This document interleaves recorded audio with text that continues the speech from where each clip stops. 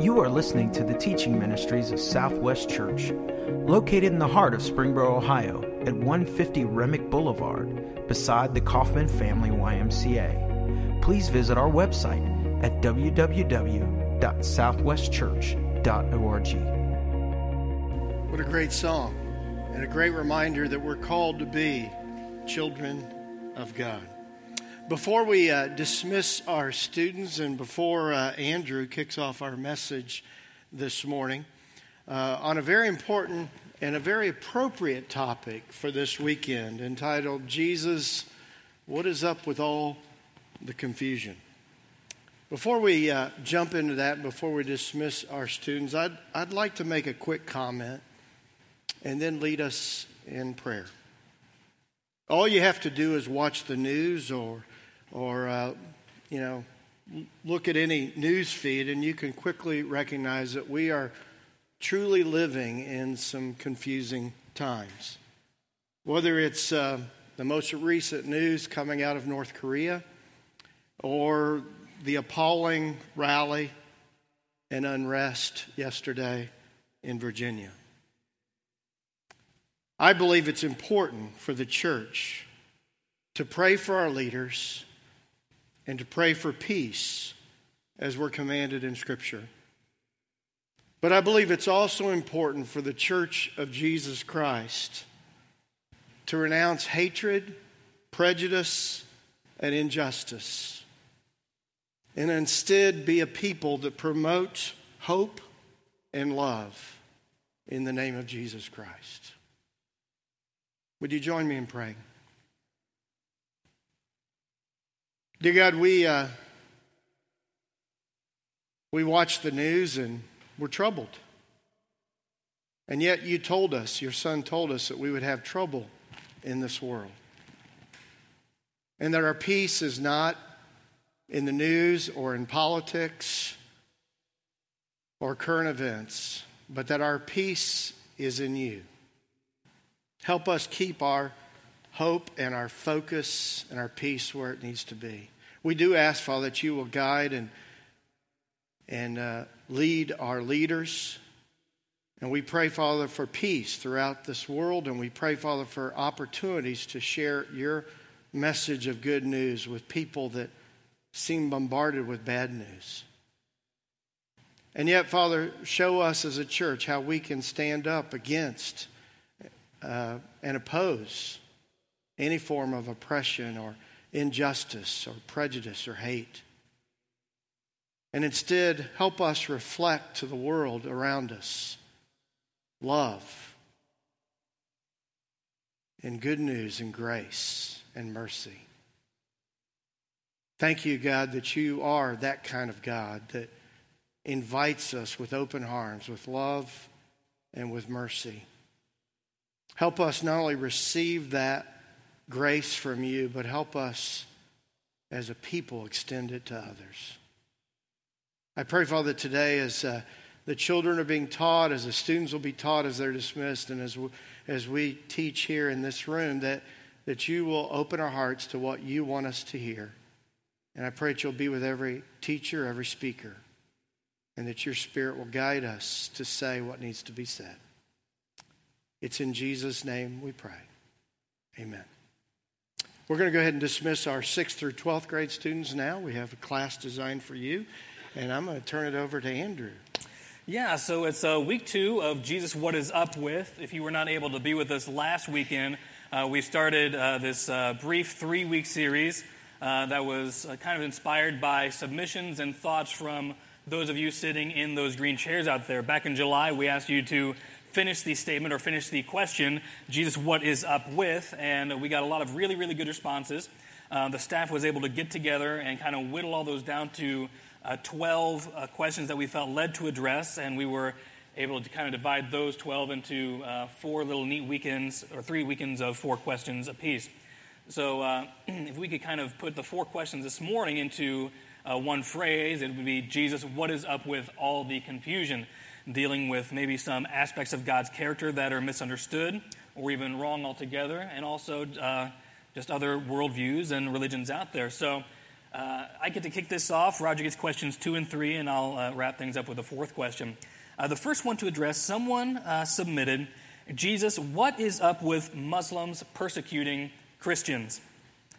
Now, just to speak to how complex this is, in my due diligence in researching this question early this week, I could not find, I know they're out there, but I could not find one objective, scholarly article addressing this issue in an unbiased way.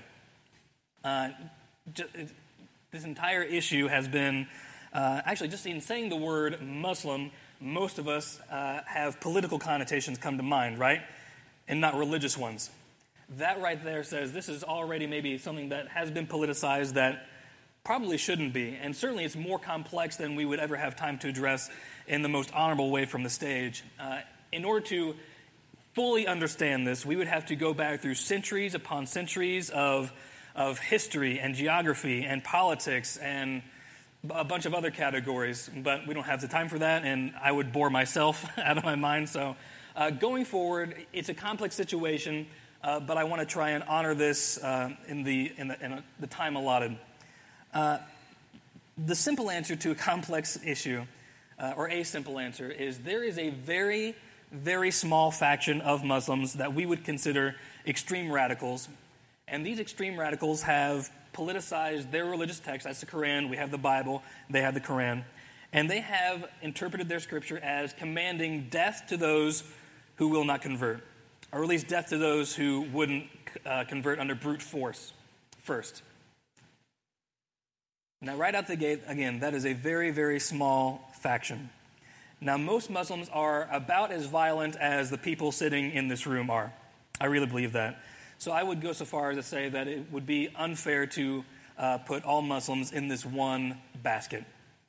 I'd say it's as unfair as saying everyone in this room believes and behaves in the same way of those from Westboro Baptist Church out in Topeka, Kansas. It would just be more than unfair. It would be unjust. But in reading this, doing my research on this, and certainly looking at the news recently, I was prompted to look at this scripture from 1 John. This is what John wrote in one of his letters. He writes, "Dear friends, since God loved us that much, we surely ought to love each other. No one has ever seen God, but if we love each other, God lives in us, and his love is brought to full expression in us." This text gives Jesus' followers a very noble but very difficult task, which is to love. Sometimes loving is very easy. Sometimes it is more than difficult. It almost feels impossible sometimes. The Muslim extremists in question, they are driven by things like anger and fear. They view their God Allah as this hateful and angry deity, and that their own existence is dependent on them. Well, they live in this constant fear of disappointing Allah, and they're afraid they won't get to enter paradise. And I was thinking about that viewpoint, and I was like, I am just so grateful and so thankful that there's not a trace of hate or anger in Jesus. Amen. There's not a trace of hate or anger in Jesus. Which that gives me a big sigh of relief. In his Sermon on the Mount, Jesus preaches this thing about loving and even addressing persecution in a way that's going to make us uncomfortable. He takes love this far, to this distance. From Matthew 5, Jesus says to this crowd of people, "God blesses you when people mock you and persecute you and lie about you and say all sorts of evil things against you because you are my followers. Be happy about it. Be very glad. For a great reward awaits you in heaven. And remember, the ancient prophets were persecuted in the same way." By his language, Jesus seems to expect us to be persecuted. And this makes sense in many ways. One of those is that Jesus himself was persecuted, and more than once. And then he says when, not if, but when you're persecuted, to be happy about it. Now, I don't think we as Americans can even begin to understand this. The most any of us would be or even have been persecuted is maybe someone rolled their eyes at us once or made a joke at our expense. And that's it. Which is not persecution at all. We have no idea what persecution is. Not experientially. So what's up with Muslims persecuting Christians? Kind of take this in a different direction. Muslims persecuting Christians tells me that there are people out there giving their lives to the ministry and message of Jesus. They're giving their lives to the gospel. That there are people out there actively living and dying for their faith in Jesus, and that Jesus has promised them a great reward in eternity with him. I was thinking about this. Just imagine all of us, just like imagine you yourselves, all of us, being known first and foremost as a Jesus follower, even more than as parent or sibling or student or boss or co-worker. What if above all those we were known as Jesus follower first? Because I know some of us, even mine included, there are people in my life who maybe just don't know at all that I follow Jesus, let alone that, that I do this for a living. It's a dangerous thing to pray for persecution, so I won't pray for that. But I will pray for everyone in this room, and I hope for everyone in this room, that we would be known first and foremost as Jesus followers, whatever form that might take in our relationships. And not just that, but especially when we do hear instances of people, of our brothers and sisters in Jesus being persecuted, whether in this country or especially abroad, that when we hear this, that when that anger and hate seeps into our hearts like it does mine so quickly, that we can take on the spirit of Jesus when he was on the cross. Because when he was on the cross, Jesus prayed for his captors, he prayed for his torturers, he prayed for those who were persecuting him. And this is what he said in his prayer in Luke 23. He says, "Father, forgive them because they don't know what they're doing." Father, please forgive them. They have no idea what they're doing right now. I 100% believe that if persecutors truly knew what they were doing, they would stop instantly and fall in love with Jesus right then and there. I really think that. But until then, what I want to pray for is certainly forgiving hearts, which is sometimes one of the most difficult things to pray for, but I pray for it anyway, and even a different look at persecution altogether. Reg, I knew you maybe had a brief thought or two on this. My initial thought when I saw this question is as individuals who are following a crucified Lord, why would we not expect to be persecuted?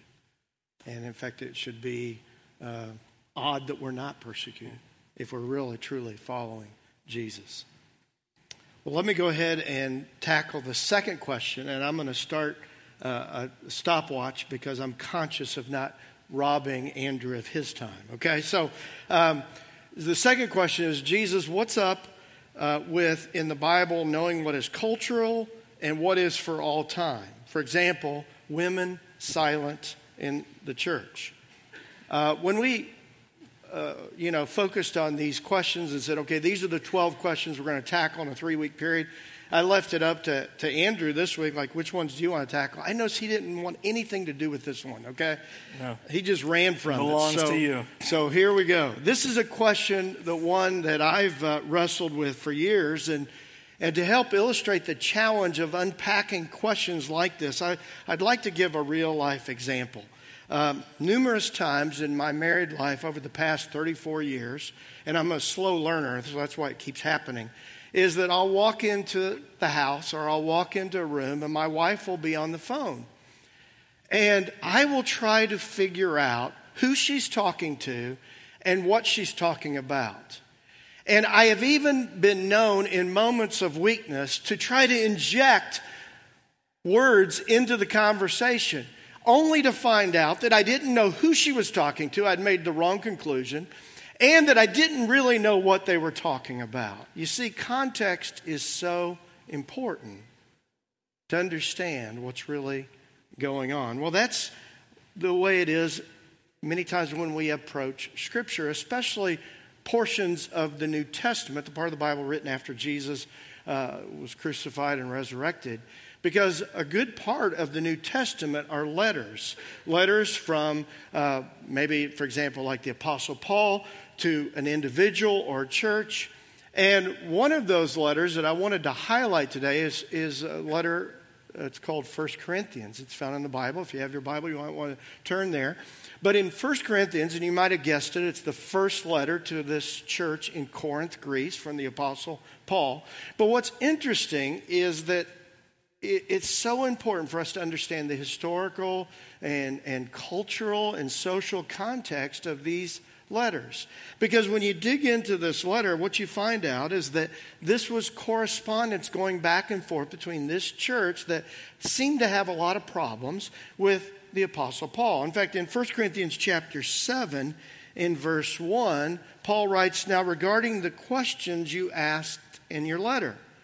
So it's obvious that even this first letter that Paul's writing them is a response to a letter that they had sent him with a list of questions. And that's why when you read 1 Corinthians, it seems like Paul's all over the map because he's trying to answer some of the questions that they'd sent him. For example, in chapter 11, verse 5, Paul says this, "But a woman dishonors her head if she prays or prophesies without a covering on her head. For this is the same as shaving her head." And so, he even gets into details and responding to questions about the length of hair and for men and women. And although we don't have too long to camp out on this verse, it's important to note a couple things here. That the women in Corinth were praying and prophesying in the gatherings of the early church. And the issue was not that they could pray or prophesy. And by the way, we don't use that word prophesy a lot today, Andrew, but today we would probably say teach, preach, challenge, exhort on behalf of God. But it was assumed that women were taking a part in these activities, but the challenge here is called into question was whether or not they had the proper head covering.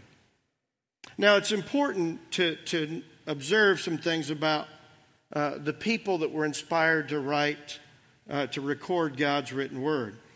And I do believe that the Bible is God's written word. And yet I can't resist noting that the Apostle Paul was not married. Some have suggested that only a single man would accept this call to give a woman advice on what to wear or the length of her hair. I'm just saying from years of marriage that I typically don't go there, okay? But the Apostle Paul is inspired by God to write this church to make sure that they were conducting themselves in such a way not to violate cultural or societal norms that could hinder their influence and their witness to the world around them. Now, as we move on to 1 Corinthians 14, it's important to note that the context of 1 Corinthians 14, if you go back and read the whole chapter, context is important, is that Paul's addressing disruptions in the public gatherings that were creating confusion and disunity. And in verse 33 of 1 Corinthians 14, we read this: "For God is not a God of disorder, but of peace, as in all the meetings of God's holy people. Women should be silent during the church meetings. It is not proper for them to speak. They should be submissive, just as the law says. If they have any questions, they should ask their husbands at home, for it is improper for women to speak in church meetings." Now, there are two important things for us to note as we seek to understand this Bible passage and Bible passages like it. The first is that we obviously can't read this text to say that women are to be absolutely silent, because then the question would be, how could women sing? And in Scripture, men and women are commanded to sing praises to God. And I know of no one who takes the position, even the most conservative churches that I've interacted with, that no one takes the position that women can't sing in public gatherings. So obviously Paul's not talking about absolute silence. Another thing that I think is important for us to understand is that Paul has already mentioned in this letter to 1 Corinthians, and he describes women as praying and prophesying in the church. So again, you can't do that by remaining silent. So there must be something else that Paul is addressing here. And once again, if you go back to the context, you can see throughout this chapter that he's addressing some practices in the Corinthian church that has been causing disruptions and disunity within the church. And so we go back to verse 34 and ask the question, who are the women that Paul is addressing? Now, here's an interesting thing. In the Greek language, the word woman or women and wife and wives are the same word. Context is how you determine whether you read that or understand it as woman or wife. It appears to me that there were some specific women, possibly even wives, who were causing disruptions in the church gathering. So let me conclude my thoughts, and maybe I'm raising more questions than answering today, but I want to conclude my thoughts by reading a fairly long quote from a very conservative scholar, one who would take, I think, a more conservative position on the role of women in the church than I do. But listen to what he has to say about this passage. He says, obviously it was written, the passage in 1 Corinthians 14, it was written to women whose husbands could answer their questions. Paul was referring to ladies married to prophets. Apparently, some prophets' wives were interrupting them as they prophesied to the congregation. Their activity stopped the flow of God's revelation. Remember, they did not have the copies of the New Testament as we do now. The apostle corrected their rudeness and commanded them to ask questions at home rather than continue to disrupt the communication of God's spoken word. You see, I believe context is huge to understand some of these difficult passages. I have nothing to say. A wise choice as a single man. We have a follow-up. That was, I wouldn't call that a boring question, but when you lay it next to this next question, this next one it's a big, fat, juicy one. It is. And you get that one too. This was the only question I said, I really want this one, okay? This question was, Jesus, what is up with God being the ultimate bully? Now, this was a question as we read, and it was an entire paragraph, the question, okay? It was a very sincerely submitted question, which we appreciated, and it was anonymously submitted, as all these were. But it was obvious that this question concerned some of the Bible texts that we had addressed earlier in the year in a series of messages from a book in the Old Testament, the book of Joshua. And it appeared that this question, and actually this message series, and some of the things said in this message series had created real problems for this particular person and their spouse. In fact, in the question, this person said that their spouse had even quit attending this church because they were troubled by the way God was presented. And they went on to say of a divine being who arbitrarily killed and slaughtered people groups. Well, this question broke my heart. And that's why I wanted to address it. And I would love to know who wrote this question, not because I'm upset, but because I'd love to apologize in person if there's anything that we said from stage that led you to believe that was the portrait of God we try to portray here at Southwest. Because I believe that God, the God of the Bible, is a God of love. And in fact, I've been reading a number of books this summer delving into this very subject of how do you make sense of understand God as you read both the Old Testament and New Testament. One of the books I read was from a Jewish scholar who had some fascinating things to say about the grace of God that he sees demonstrated so clearly in the Old Testament. And I found that fascinating and intriguing. Often I hear people make comments that they struggle with the difference that they see in God in the Old Testament and the New Testament. And yet as I continue to read Scripture and dig into it more deeply, I don't see that disparity. In fact, what I see once over and over again is a God in the Old Testament as being a God that's portrayed as loving, kind, patient, and full of grace. In fact, let's listen to this early self-description of God that God gives of himself to Moses, someone he was calling to rescue people from oppression. And we're going to skip to Exodus 34. In Exodus 34, in verse 5, it says, "Then the Lord came down in a cloud and stood there up with him, and he called out his own name, Yahweh.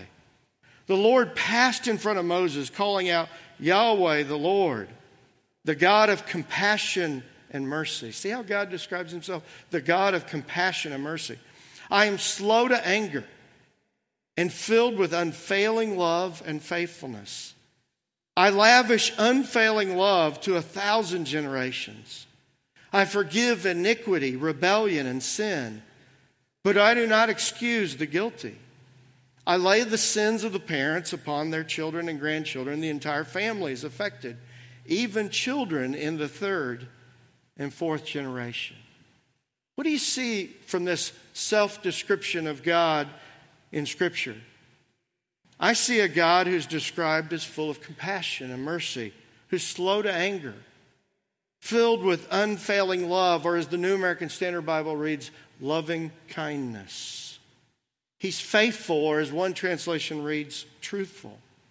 We see a God that's eager to forgive, and yet a God who acknowledges that our sin, our bad choices in life has consequences. And sometimes those consequences can be felt for generations. And families have been impacted by that.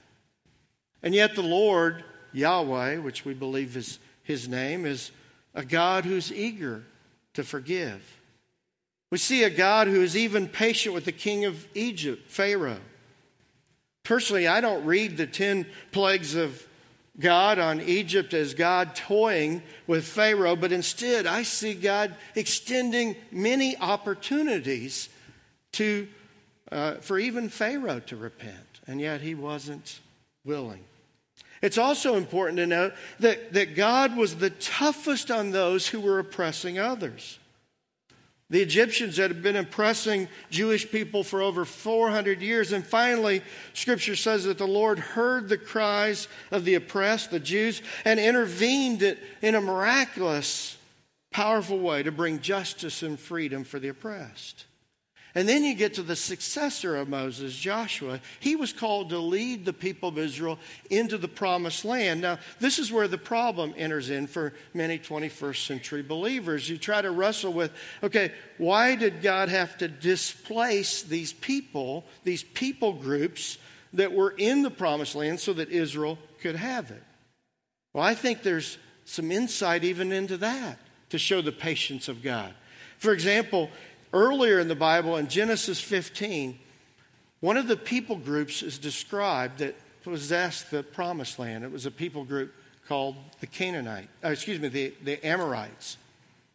And the Amorites were described first in Genesis 15. Okay, in Genesis 15, this is what God said to Abraham 400 years before Joshua goes into the promised land with the people of God.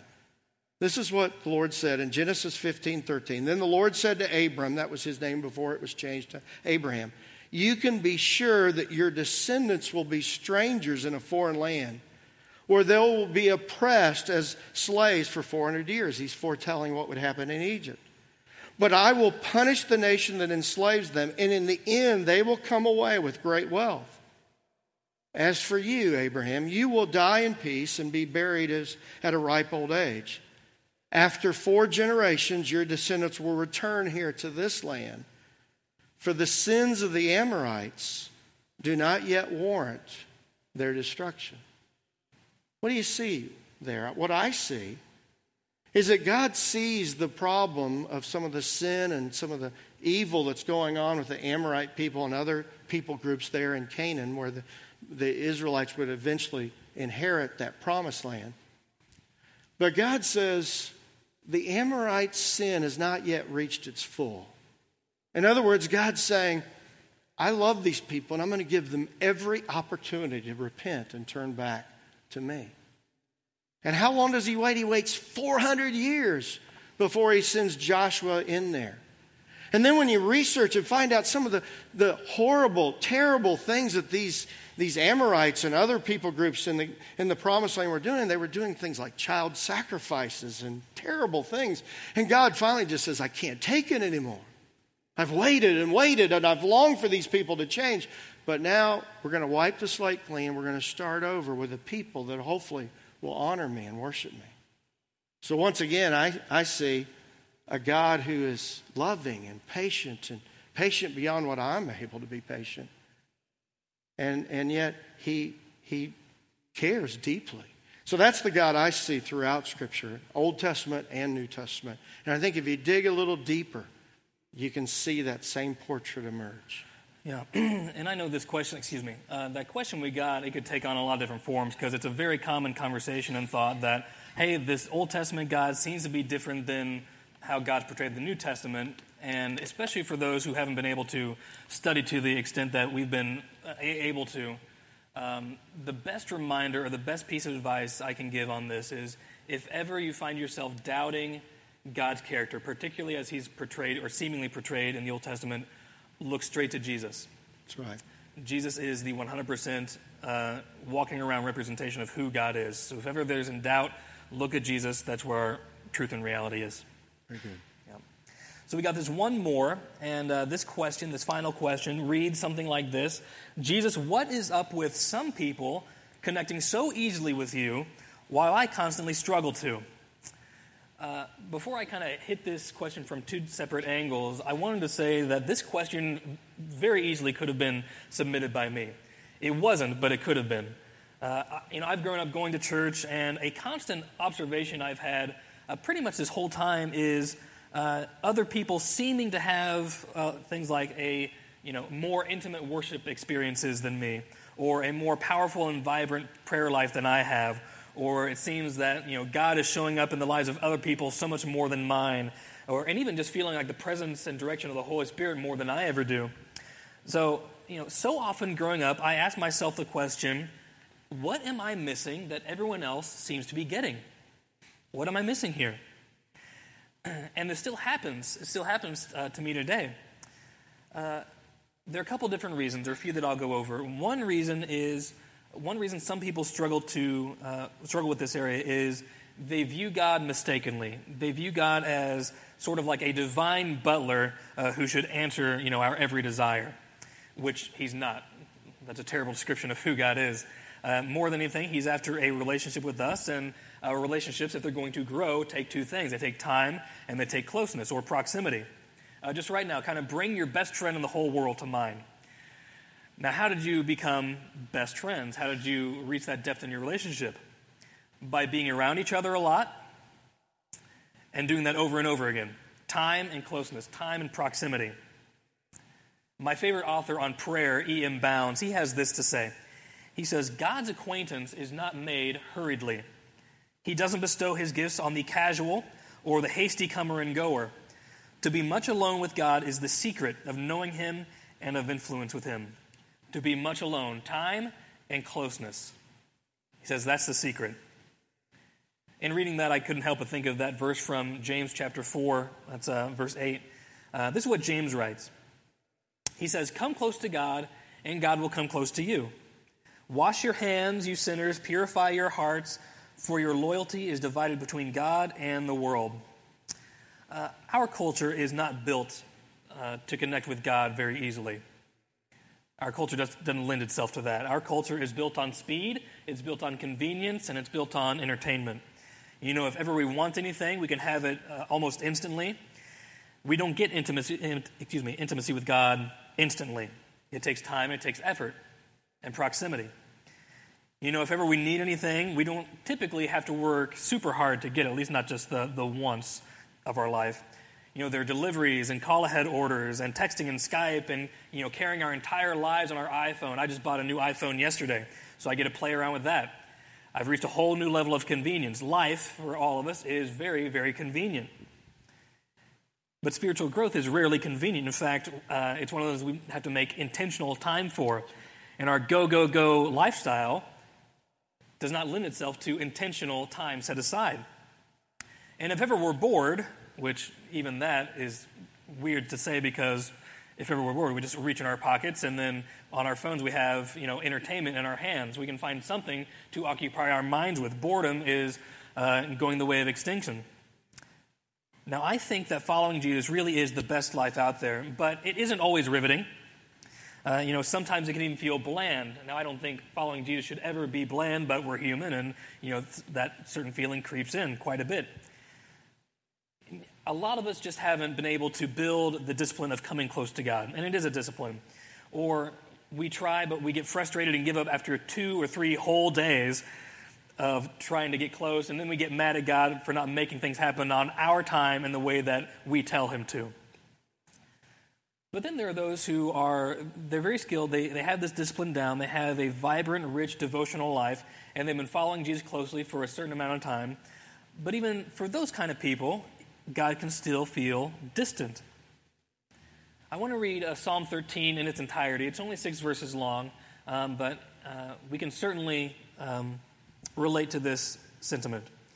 The psalmist writes, "O Lord, how long will you forget me? Forever? How long will you look the other way?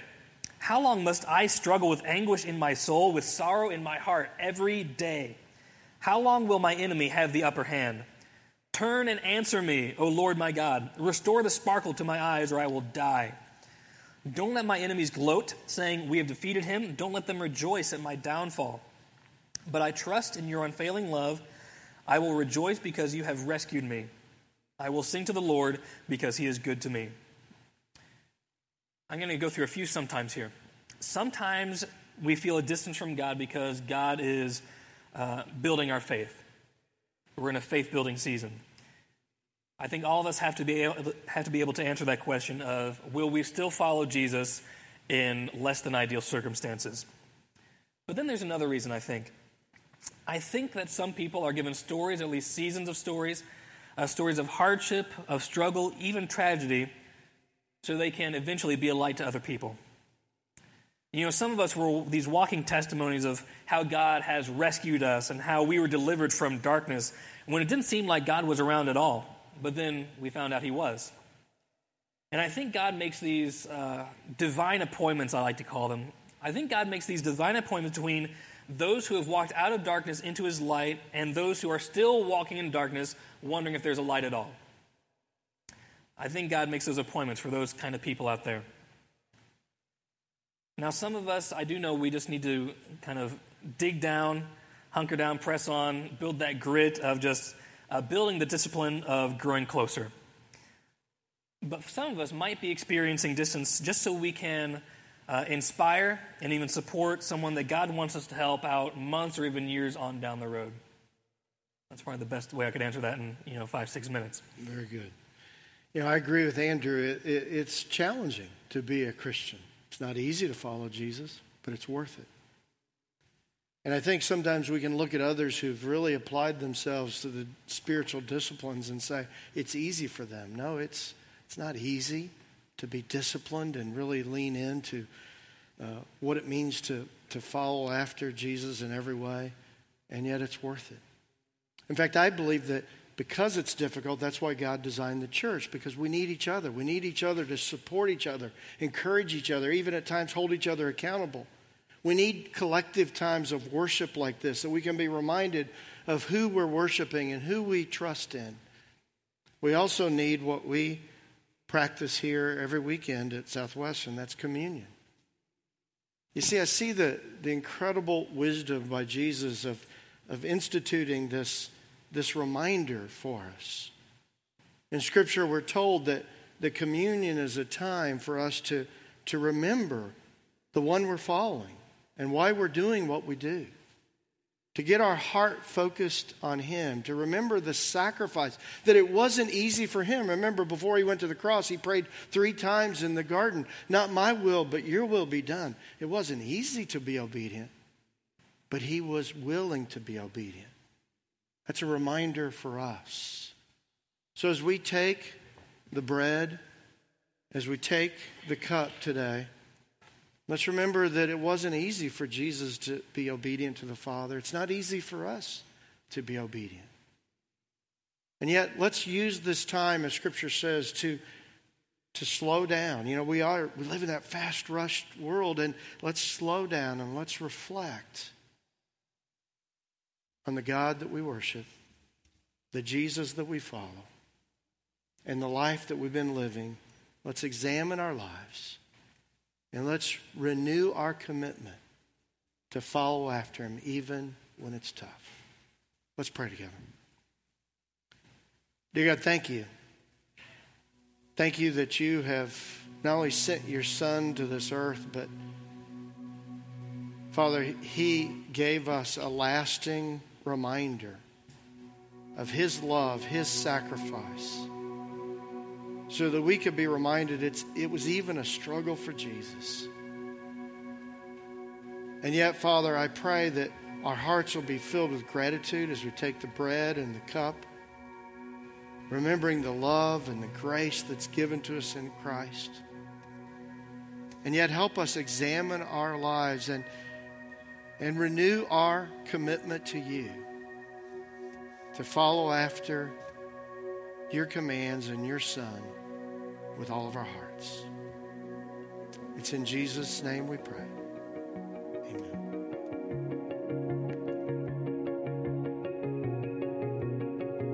Thank you for listening to Southwest Church Teaching Ministries. We are a community of people committed to following Jesus and making disciples. Please join us for one of our 3 weekly gatherings. Saturdays at 5:30 p.m., Sundays at 9:30 a.m., and 11:15 a.m.